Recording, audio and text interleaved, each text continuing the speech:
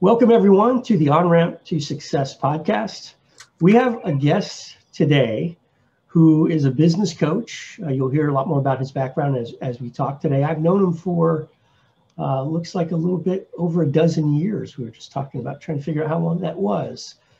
He has a long career before he got into coaching, working for some pretty big companies, doing some great stuff. So we're going to go ahead and dive right in. And I want to introduce to you Mr. Warren Williams. And Warren, I guess the first thing that people would probably want to know about is tell us a little bit about your business and how you got into your business. And then we can kind of backtrack a little to what you did before that. Sure. Okay. So Warren Williams, Turning Point Business Coaching. So started in 2008 after a corporate layoff. One too many times, and it was time to jump into a new lane.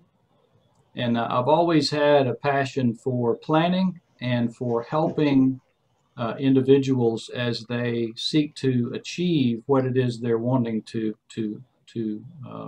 accomplish. And so I sort of combined my corporate experience, which involved a lot of different planning, strategy, profit and loss, budgeting, all those kinds of things, and found that in most cases, in many cases, in a small business, entrepreneur world, those skill sets just aren't as strong. They're just not there, and so that looked like a perfect opportunity for me to utilize what I'm naturally good at and help people in places where they need it the most. And the result is that they would see their business grow and really achieve something beyond just another job, beyond just being self-employed, that they become owners of a business that is producing a positive return for themselves and their family. So that's kind of how I got started in it, and have gone from there for the last 13 years.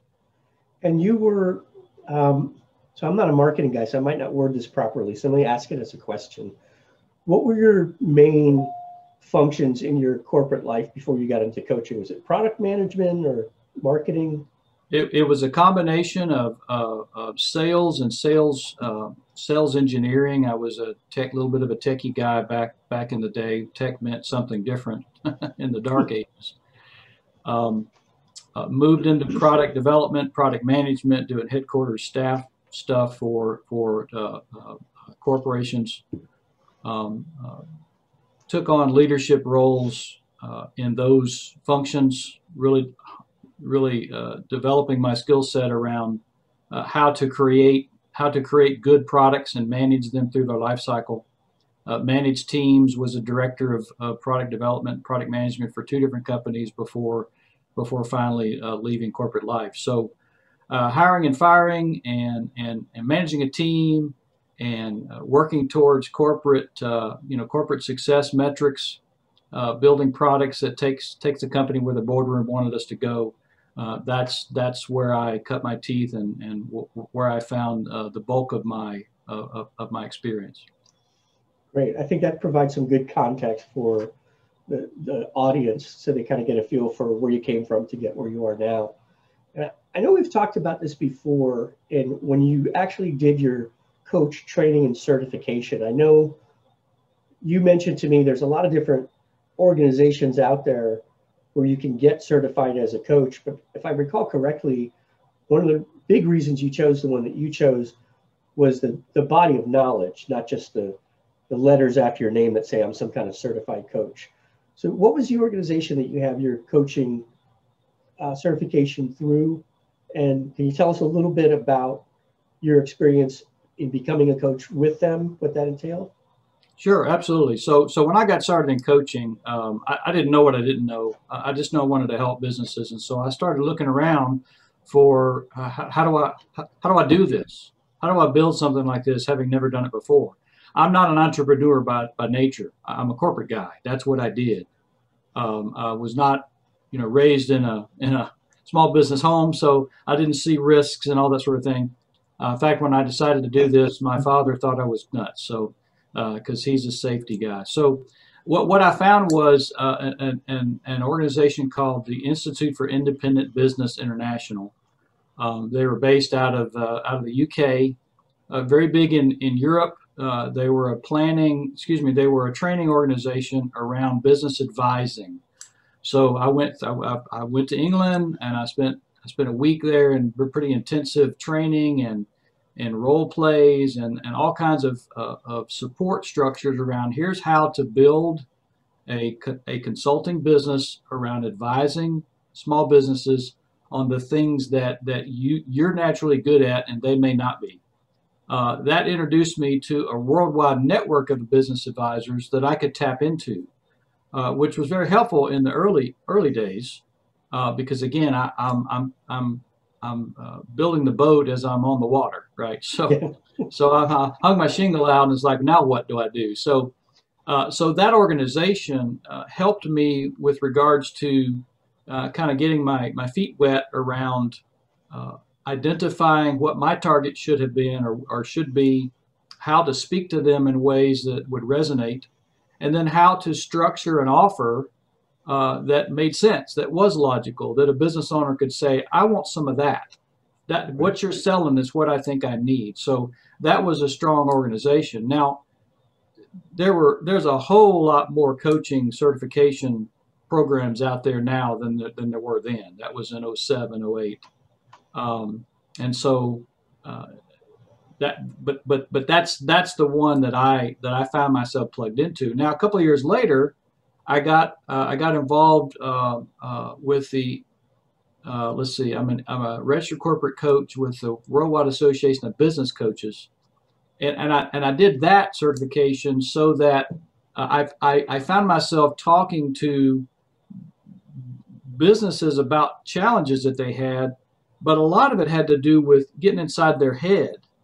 So it wasn't external, you know, man in the mirror, right? Sometimes the problem is you, Mr. Owner, and I needed to know how to draw that out. And so being an executive coach, using that training allowed me to get better at combining the external business stuff with, hey, is your head on right? Let's unpack that a little bit. Let's talk about blocks. Let's talk about why you see that as a negative thing, or why you won't go down that road, or and it sort of helped expose opportunities with my clients to coach them further. So those are the two that I found myself working with and had selected. I think that's good context for our audience, because we've had other people on the show who were coaches that had more of like a niche type approach to things. And there are lots of different flavors of coaches out there. So that's one of the reasons I wanted you to speak to that. So Warren's more of a business coach. He's not necessarily a relationship coach or, someone that's going to just have you do yoga and incantations. You do have a good handle on the mindset part of it, which we'll talk about. But I think that's an important distinction, is that you're much more business focused, working on business problems. Yes. With the mindset part of it being sort of an adjunct, because you can't really address the business stuff if their mindset's not right. Right. Yeah. There's only so far you can go, right? So if the business owner can't stand numbers, I can't not poke that beast. I have to pop that balloon, right? Well, let's get this on the table. Because quite frankly, being a coach means that I'm not going to be liked all the time. And I tell them, if you like me the whole time we're working together, then I'm not a very good coach. So get ready. It's truth. So yeah. So speaking of mindset, we talk a lot about mindset. So we use that RAMP acronym, the RAMP, as just sort of a framework, because we're generally focused on all things personal development. But we found that those 4 items in that RAMP acronym kind of help us stay focused whenever I myself, anyway, get off track. So one of the things we talk a lot about is a growth mindset. In your experience in coaching people, tell us a little bit about what you found with the mindset of people that you start working with and how that changes through your coaching. Sure. So sometimes, and of course, this involves helping me determine what type of person I really want to work with. In the early days, I tell people I would coach this glass if it could find a way to pay me, right? And that's understandable. And so as the business develops and more refined, I'm much more picky about that. So when I'm sitting down with a business owner and I can pretty quickly get an idea around where their head is, if they're convinced that everything's outside, everything's external. My people won't, my customers won't, I can't get, that sort of that it's somebody else's problem kind of thing. I just need to help figure out how to get them to do what they need to do. That's an opportunity for me to poke at that and see what happens. So the best clients are those that have a mindset that says, hey, I understand what you're saying to me. I may not like it all the time, but if this is the price I have to pay to really achieve my goals, and it involves me getting better, then bring it on. Well, then that's a win-win for both of us, because that means that we can really accomplish something. Without a growth mindset, then there's only so much. I don't have pixie dust. There's no magic. There's no sauce, right? There's no magic source of government funds that will erase all my problem. I mean, it's hard work being a business owner. And it takes introspection as well. It takes learning new ways of thinking. It takes new habits to be developed. And so without growth mindset, I would rather walk away, because there's only so much I know I'll be able to accomplish. And then I'll be the problem. I'll be like, well, I worked with a coach and he didn't help me. So that's a great distinction, because I think there are some coaches out there that's almost all they focus on is, let me take someone who doesn't have the right mindset, and all I want to do is work on their mindset. But if you need a business coach, then you need to go to someone else, because they don't really have that business acumen and any kind of framework or processes to be able to address that part. Yeah. It's one of the cool things about doing this podcast is we get to meet people with different approaches, different specialties, different outlooks. I think I tend to be more along the lines of your approach to it, in terms of I feel like I get energized and I enjoy working with people that have a growth mindset, that say, hey, I want help, I need help, but I'm ready to acknowledge whatever I need to do to change. That to me is invigorating, versus someone that, is just always pushing back and it's always someone else. Yeah, Jim, I think it's Jim Rohn that said, for your circumstances to get better, you have to get better. Yeah. Right. So the business can only be as big as the owner is. And if I'm working with a client that never can get that, or pushes back, or they just refuse to accept that, they're, hey, you're not here to work on me. You're here to help me work on my business. We're not a good fit. We're just not a good fit. You need something else. I can talk to you about executive coaching, but obviously you don't want that. So. Right. Yeah. So one of the things that we talk about in that RAMP framework is routines or habits. Do you have any particular routines or habits, like a morning routine that you stick to every day, or any other time of day? It doesn't have to be in the morning, but just kind of seems like a lot of people have first thing in the morning, some things that they do regularly. Do you have anything like that you stick to?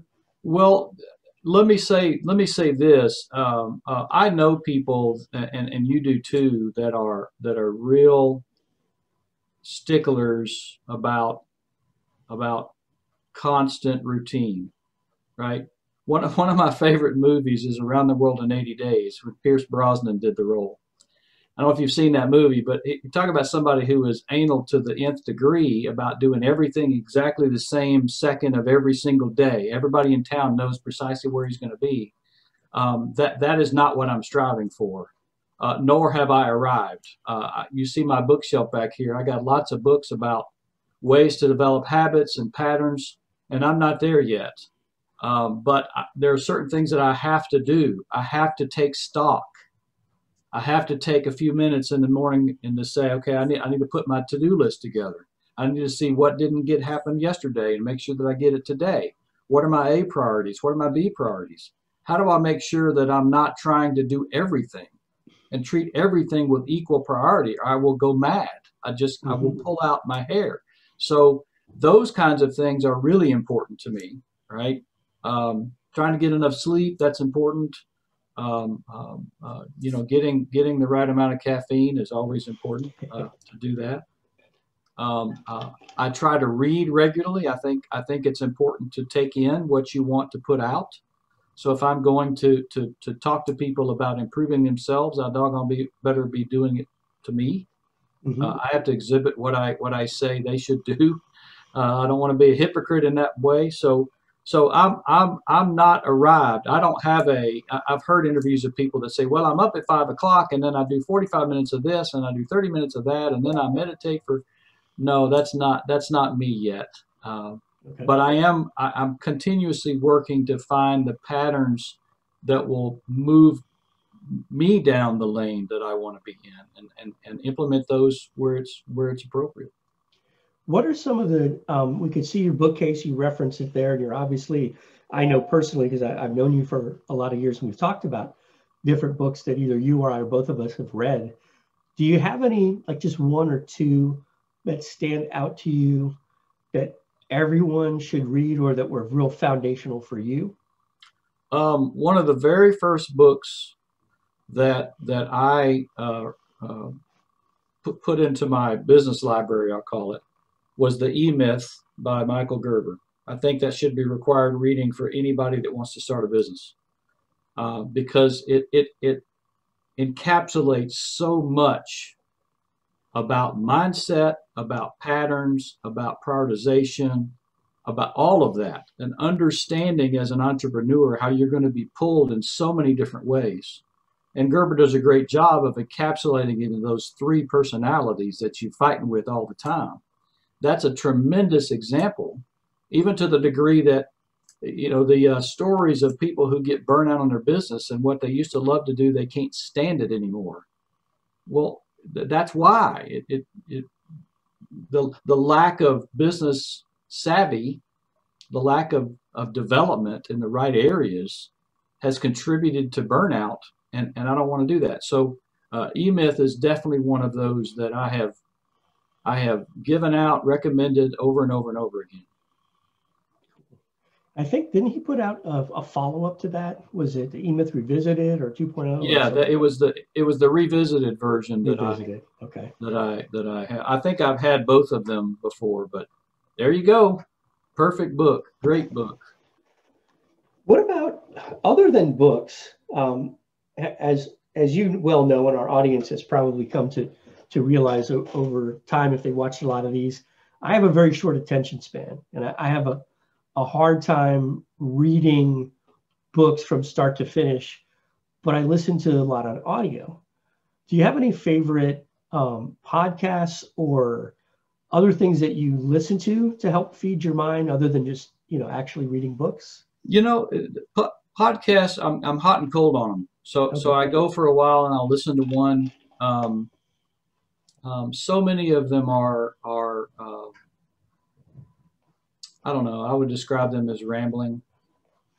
Just turn on a mic and listen to me talk for a while. And I like structure, and I like preparation, and nothing excites me, quite frankly, more than hearing a fantastic speaker, even a comedian who has got their shtick. They got it nailed. It is not made up. It doesn't feel made up. It feels like they prepared for it.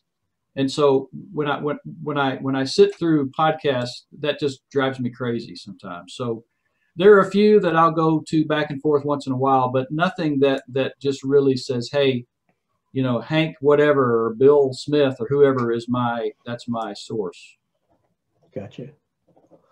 Let's talk for a second about the A in the RAMP acronym, achievements and goals. Now, I see there are people out there that talk about goals, like you've got to set SMART goals, and it's very rigid and very structured and time bound and all that. And then you've got the people that are kind of on the other side of the spectrum, like going way back in the day. One of my favorite examples, John Wooden, who used to coach UCLA basketball many, many years ago and won a bunch of championships. And he always talked to his players about don't worry about what anybody else is doing. All I want you to do is just get better yourself. And if we all just do that, we're all going to be fine. We'll meet all our goals. What are your thoughts on goal setting and how you approach that? Well, I think I'm a certified DISC trainer, so the personality assessment I think is so crucial. In fact, in both of the programs that I offer, they one of the foundational pieces is doing a DISC assessment. So it's important that we understand where we are. You know, that whole "I'm okay, you're okay" thing. There's no wrong answer to this, but having an appreciation for who we are and what our natural, inclinations and styles are, what motivates us, what drives us, what drains us. I say all that to say I don't have a one-size-fits-all to goal setting. I've got lots of tools and templates for somebody who's an owl like me. That they're going to love it. For those that are a high driver or whatever, they may. I don't have time for all of this. So at the end of the day, that the certain questions have to be answered. What do you want? Now, how you write that down and whether it's in a plaque on the wall or in a 3-ring binder on a shelf with supporting tabs and spreadsheets, it doesn't matter. You got to answer the question. What do you want? Can you describe the end game? If you cannot, we've got to unpack that, right? Get it out of your head and onto a piece of paper. By the way, another great book is Write It Down, Make It Happen. Tremendous book. Can't remember the author off the top of my head. That's a fantastic book that describes the power of putting it down. There you go. What's the name? Henriette Ann Clouser. There we go. Describes the power of putting something on paper. So what do you want? Write it down. Right? Now I ask the question, well, when do you want it? There's no wrong answer. Just answer the question. When do you want that? Well, I want that here, there, then. Okay, now we have a goal and a timeline. The rest of it's bridge building. You know, the shortest distance between 2 points is a straight line. Well, we all know that life isn't a straight line, but the plan can be, what are the natural logical steps to accomplish what you said you want when you wanted it? Now, depending upon the person, if they'll do it on the back of a napkin, okay, let's at least put that into something a little more formal. Or if they want lots of documentation, then that's what we'll do. But at the end of the day, goal setting has been made more complicated than it needs to be by those who are trying to sell something. They're trying to sell their system or their rigid, their thing. And I don't want to be that. Goal setting is about just taking the time. I always like to say it's not the plan, it's the planning, it's the thought process. The problem is that people have all this thought process and subroutines in the back of their head and they think they got goals. But they can't say them, and nobody holds them accountable because nobody knows they got them. Then their way, they never fail. Right. Well, you know, mindset, back to the mindset conversation. Are you willing to expose your weaknesses? Because if you're not, it's going to be a rough road. And the odds of you accomplishing what you want to accomplish go down dramatically. So goal setting is powerful because it's a objective view. I either did it or I didn't. Right. I wanted 5, I got 4. Failure. I wanted 5, I got 7. How did that happen? What did I do? Maybe my goal was too low. So it's just the thought process and actually writing it down and saying, this is what I want when. And from there, it starts to go a little more tactical. But that's kind of my mindset around goal setting. So that's actually a good segue into the purpose and priorities, because I know for me, certainly, the clearer I am about the purpose that I have for whatever the goal is, the more apt I am to stick to whatever that plan is. What are some things that you could share with us about how you help people focus on their purpose, doing things on purpose, and making sure that they're keeping their priorities straight to move towards whatever those goals are that are attached to the purpose? All of this builds on itself, right? So once somebody has said, okay, the walls are down, let's go. Don't tell anybody. I'm like, it's okay. It's just us, just family. I'm not telling anybody. We'll go through the process of unpacking all this stuff and figure out some blocks and so forth. And then determine, well, these are the things that need to be done by when, and guess what? That's your action plan. So then it's pure accountability. Are you doing it? You said by the 1st, it's now the 12th. Did you make it? No. Why not? Well, I got distracted. By what? Well, by this shiny object. Why? Was shiny object on your list? No. Well, then what? Then what? See what I'm saying? So, right. So to some of this is where I'm not liked all the time, right? This is where I come back and say, hey, you know, and people will tell me, they're like, you know, I almost canceled our meeting this morning because I didn't want to look you in the eye and tell you I hadn't done something. Like, great. That's powerful. That's powerful. That's powerful. Yeah. And then they'll say, but I kept the meeting anyway because I know how important this is. So making people uncomfortable is part of the process. So that's how I keep them focused, because it's so easy when I like to use the analogy of the small business mind is like the top of a desk that's got piles of books they want to read and magazines they're behind on and ideas they haven't taken action on and people they need to talk to and groups they ought to send to and this article they meant to write and just constant, the marketing stuff that they'd love to try, but they can't decide on anything because there's no filter to put it through. Mm-hmm. Well, business coaching is about establishing filters so that you can only focus on the things that will get you where you want to go. Mm-hmm. So if you lay asphalt and you tell me you now want to sell M&Ms, we're going to have a conversation about fit. Justify to me how that fits your strategy. And if it doesn't, and you fight to the death to fit it in, it's your business. But I'm going to ask the tough questions. That's how it's done. So this now makes me curious that the relationship with you that you have with coaching clients, it sounds like it can be challenging. And, you know, when they don't want to go to that meeting because they don't want to face you because maybe they didn't do something they committed to doing, how do you have such a strong rapport that even when they might be afraid to talk to you or they don't want to talk to you because they know it's going to be uncomfortable, they still do anyway? So there must be something you've done to build that rapport and trust with those clients for them to allow themselves to be vulnerable and say, Warren, I screwed up. That thing we talked about, I didn't get it done. Yeah. One of the things that I did, and this is about upfront contract, right? So when I'm talking to a client and talking about signing them up, I share with them a page that says this is my expectations.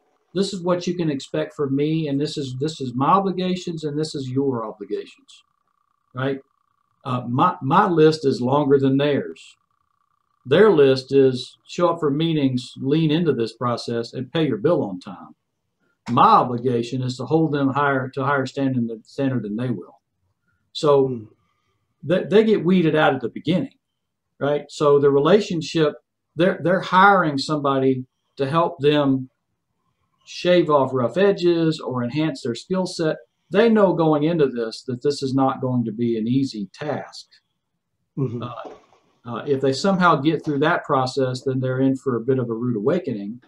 But it's not so much rapport to me as in expectations. Because they're not hiring a friend, right? I'm not their drinking buddy. I don't go fishing with them. I mean, we can do all that because I love the relationship side of my coaching. I love that. I love learning about their business and being considered part of their inner circle. That is a privilege to me. But I'm not going to let that stand in the way of holding them to a standard, because that's what I want them to look back on and say, man, it wasn't always tough, but you pushed me. Mm-hmm. You pushed me in the direction I needed to go, and you caused me to overcome some things that I knew I should have. And that's awesome. I just love that. So it sounds like you're, on the one hand, you're very flexible in terms of the tools and the framework and the specific strategies and tactics that you might use with a particular client, right? You mentioned that, the DISC assessment, and everybody kind of approaches things differently. It sounds like you do a lot to accommodate that, but there are some things that are just deal breakers, like the growth mindset, the willingness to be coachable. How would you describe an ideal client of yours? Are they all strictly small business owners? Are they in particular industries that you found that you've had a lot of clients that you've been effective with? Tell us a little bit about the type of people who are like an ideal client for you that would get tremendous benefit and where it would be a good fit. Yeah. So one of the things that I have done intentionally, I have intentionally, to maybe to my own detriment sometimes, I've intentionally not chosen a niche, an industry niche. I do not want to be an industry expert because I think industry experts have blinders on and they don't know it.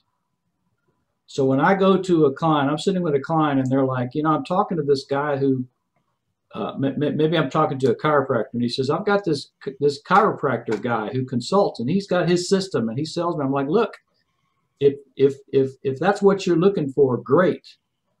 I don't have any biases whatsoever about how you should adjust spines. I don't care what you do. It doesn't matter, right?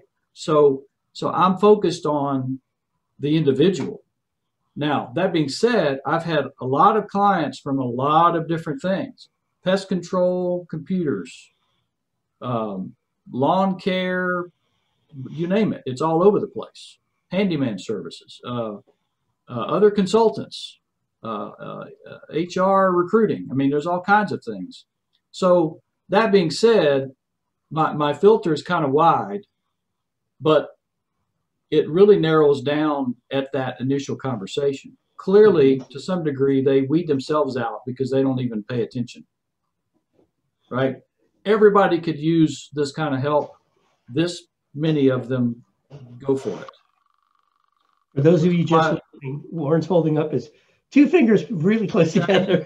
Tiny little percentages of people that have the right mindset, and they understand that they need to get better. They want to be better business people because they've tried working 7 days a week, and that's not sustainable, right?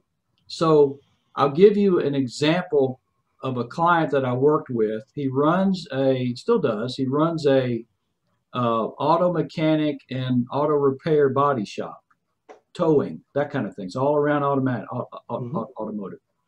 And when I met him, he had employees that were taking advantage of him because he felt like he couldn't fire them because he couldn't get any better. When he was on vacation, if he took one at all, he was in the hotel room and his wife was mad at him the whole time because he was on the phone and he's always at work. 24/7, 365, he's always at work. So we got started working together and we started going through this process. Skip forward 6, 8, 10 months. The next year, he took 3 vacations. One of them was on a yacht around the Greek Isles, and his business kept going. He fired employees, he hired better ones, and his business could run without him being there. And he was like, I did not know this was possible. Well, I didn't do it. I just got him to take the blinders off and stop. You got who was it? Stinking thinking. What's his name? Zig Ziglar. Stinking thinking. You got thinking that's holding you back, and you need somebody to tell you that this doesn't have to be the same. You can get a different result. Yeah, you need a checkup from the neck up. The neck up. That's right. That's right. Yeah, I think I know the client you're talking about because I was a customer of his, and he talked to me. You introduced us actually because I needed his services, and because you introduced me, he knew that we knew each other, and he actually was telling me about some of the things that you were just talking about, and it was interesting. I think that sounds like a great example of some common problems that coaches can help with, which is like when you have someone that's good at the technical aspect of their profession, but and then they decide to open their own business. So mechanic is an example I use a lot. Guy turns a wrench for 20 years working for somebody else and says, hey, I'm a great mechanic and lots of people know me. I should just open up my own shop. And then it either fails or doesn't do as well as it could because he doesn't understand how to get customers, how to keep customers happy, processes, hiring, all that stuff. It sounds like that's all of those things are things that you've been able to help clients with. All of those processes. It fits into the area of they don't know what they don't know. Yeah, the blind spots. Right? They know what they know. He's a mechanic. I get in a car, I turn the key. If it doesn't start, I get a new car. I mean, I don't know anything about that stuff. I just that's not my area of expertise. If you're looking for me to help you turn riches, a wrong guy. Then they know what they don't know. They know they're not good at certain things, and that's where I win. That's where I get hired. Yeah. But all along the way, over and over, they're like, I had no idea. I didn't know I needed to know this stuff. I didn't know what I didn't know, right? Yeah. That's the change that I'm looking for, right? Because that's what causes them to keep working. Because you're never done.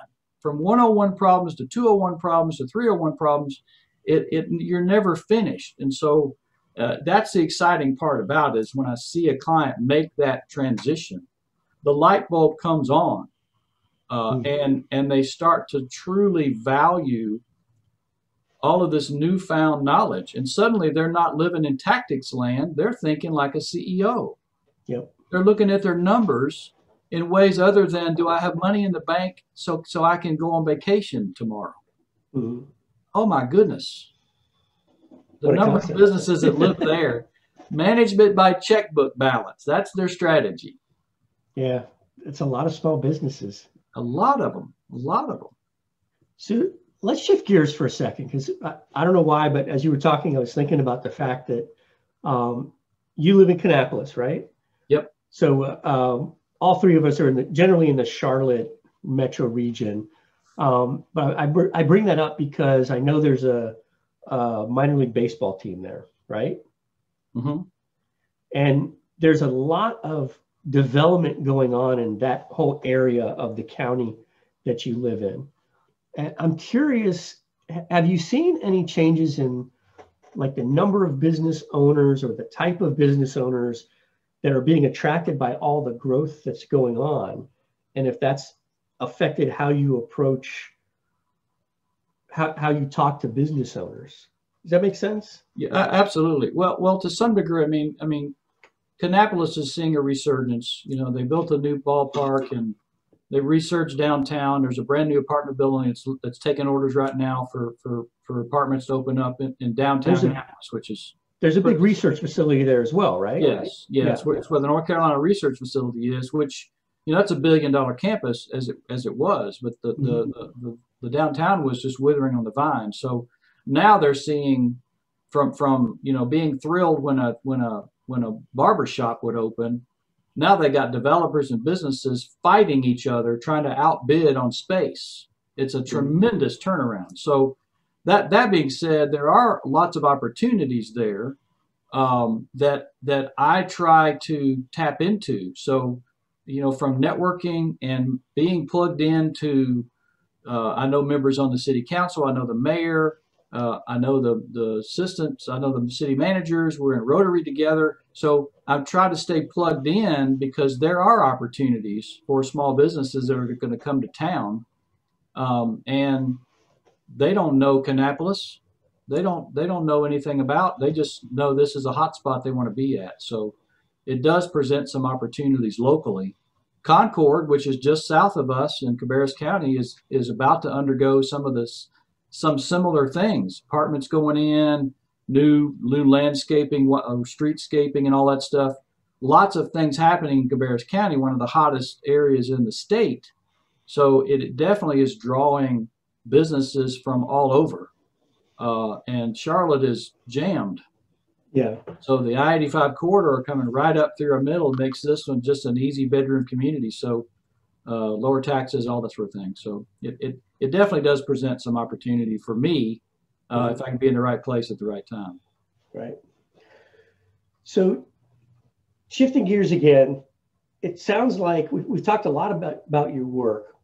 What is something that if somebody met you through business or through networking and all they experienced was you as a business coach, what is something about you that they might not know that would be interesting to share with our audience? Maybe something that you do in your free time. I know you and I have gone to a baseball game together, but things that you do, because we talked about mindset and we haven't really talked much about balance, but to me, balance is really just about at least doing some of those things that allow you to sort of unplug and recharge your batteries. Yes. Yeah. What kind of things do you do to recharge your batteries?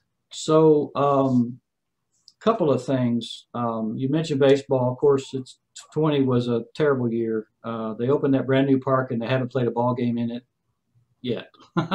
So we're still waiting. So we're hoping for the next season we'll open. But going to ball games, I really love baseball. Enjoy sitting in the stands and eating a hot dog and just enjoying the whole experience. I love that. My wife and I visit local wineries. We enjoy going for tastings and talking to the winery owners and hearing their stories and learning how they make what they make and why it's important and their history and all that stuff. I love doing that. Until COVID hit, and I'm still a member, but we haven't gathered in a while. I'm a member of the what's the name of it? It's a community band. It's a concert band that meets. I play trumpet, and so we would do 3 or 4 concerts a year. It's just a volunteer, people of all ages that have some talent that they had left over from school and college, and they still like to play. And we get together and practice once a week and put on performances, and I love doing that. So those are some things that kind of fills the bucket that's non-professional. Cool. Yeah, we'll have to get out to a baseball game when things get a little bit back absolutely. To normal. That park is amazing. Can't wait. Just looking at the clock here, I want to turn it over to Steve to make sure that we allow some opportunity for him to ask some questions, because as you know, Warren, you and I could talk for hours, as we've done on many occasions. And we have, yes. Yeah, but I want to respect your time and everyone else's here. So Steve, what do you got? What do you got for Warren? Absolutely. And again, Warren, thank you for being here. We really appreciate it because you have some great insights for helping small business owners. And so I'm going to follow up with you on a couple little points. If we have small business owners listening to us today, I wanted to kind of pick your brain for some of your thoughts on helping them, if you can give them a few little tips. So if I've got a small business owner that's listening today and they are living in that world of checkbook, living by if there's money in their checkbook, they can go on vacation. What would you say is kind of that first step for that business owner? What do they need to do right now to get out of that mode of being just living through their checkbook? What would you suggest to them?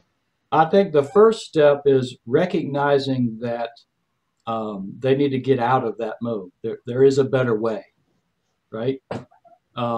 If they're fortunate and they happen to be in a high margin business that they just have the stars align and they're flush all the time. I mean, we've seen it. They're successful in spite of themselves, and that's awesome. Then this won't resonate. But for the rest of us who do watch metrics and we watch our numbers, I think just recognizing that education is important. They don't need to be a CPA. This is not about living and breathing spreadsheets all the time. This is about understanding how your business is truly performing. If you only have one metric, it's the old saying of if the only tool you have is a hammer, every problem's a nail. Well, no business is that simple. And you're missing out on great opportunities to run your business in ways that will be even more profitable and more productive and a higher return than what you're doing. So it's not that what you're doing is wrong. I don't go in to say, look at all the stuff you screwed up. No, this is about where we want to be going forward, where we're going next. Now let's shift some of our strategies and the way we're approaching things, and let's bring on some additional help where we need it so that we can increase our odds of truly being successful. So I think helping getting a small business to understand that there's value in looking at things in another way. That's the starting point. That is great. I really like that. You know, I'm reading a book now called Traction by Gino Wickman, and that is a book that also incorporates that piece of know your numbers, but he just talks about, I think, 3 to 5 really specific numbers that you can track and have a, you know, some kind of a dashboard, if you will, so that you know where you are in those 3 to 5 critical items instead of just your one checkbook item. Exactly. I do a talk on metrics, and I use the analogy of the car dashboard of any vehicle, right? You think about this, there's 1,000 things going on every time you're driving, but you don't see your dash does not look like the cockpit of a 747, and that's for a reason, because you don't need to know all of that. Well, what do you need to know about your business? What are the 3 to 5 that, and they may change, but deciding which ones to pay attention forces some great conversations, and it stretches people, and it's just so fun to see the result of those kinds of conversations when it takes place. Yeah, very good. The other question I had was kind of, we are in the middle, hopefully toward the end of our coronavirus issues, and certainly probably in the middle, but I don't know where we are in the middle. What advice would you have for those small business owners that are really struggling through coronavirus? Things change around. We've got, I think, something like 10% of the population have already gotten the shot for the virus, but at some point in time, they're going to change around. What can a small business owner do now to kind of prepare for that post-coronavirus time? Well, don't hunker down and hope, right? Hope is not a strategy. The opportunity to reevaluate your full business, right? What got you to where you were before COVID may not be relevant anymore. And how do you know? Because there are going to be impacts for generations of the way we interact, the way we do business, the way we transact. Businesses that have dropped off the face of the earth and will not be returning. We're purchasing differently. We're connecting differently. I have to sit back and say, what has to change in my business? What is my market doing now? I can't assume that what I threw out 2 years ago is a bad idea. Put it back on the table and look at it again. Now through the eyes of the world's different. So start there. You have to find some time to look at the big picture around your business. How does it need to change? Someone once said, I think it was Jack Welch, it said, if the pace of change inside the company is slower than outside the company, it's over. Right? And what in our lifetimes, what period in our lifetimes has the world changed faster than the last 18 months?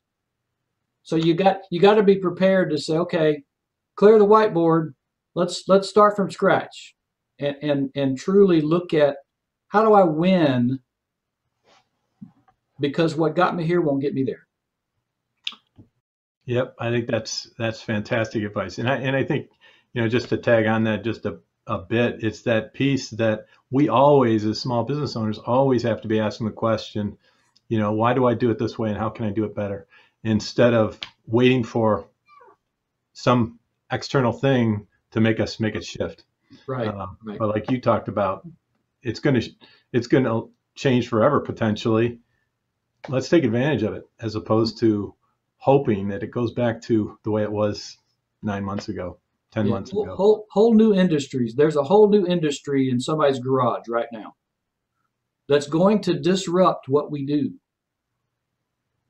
I don't want to be the buggy whip guy when tires came out, when cars came out, right? I don't want to be that. So. Yep. Very good. Well, I'll shift that back to John. Thanks, Warren. Thank you. Well, Warren, we're about wrapped up here, and I just want to ask you if you have a quote that you maybe have maybe a favorite quote or one that you think might be particularly relevant. I know you and I have talked about a lot of books and authors and self-development experts. Is there anyone that you particularly like that would be something good to wrap up with, or just a final thought? One thing that does come to mind, and this is actually a quote from a client, and it's probably somebody you know, but she said, "Don't let fear have decision-making authority." Oh, I like that. Isn't that powerful? So the whole idea around,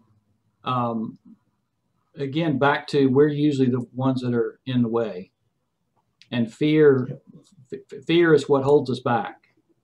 And so if we can operate in the presence of fear, not get rid of it, it's going to be there, but it doesn't need to win, you know. So I think that's a great way to wrap up, especially in the environment that we're in now. So Warren, I want to thank you for being with us today. I want to thank you for sharing so much information, ideas, resources. We'll make some notes in the show notes for some of the books and other things that you mentioned so that those resources are easy to get to. And for all you guys in the audience, we'll see you next time.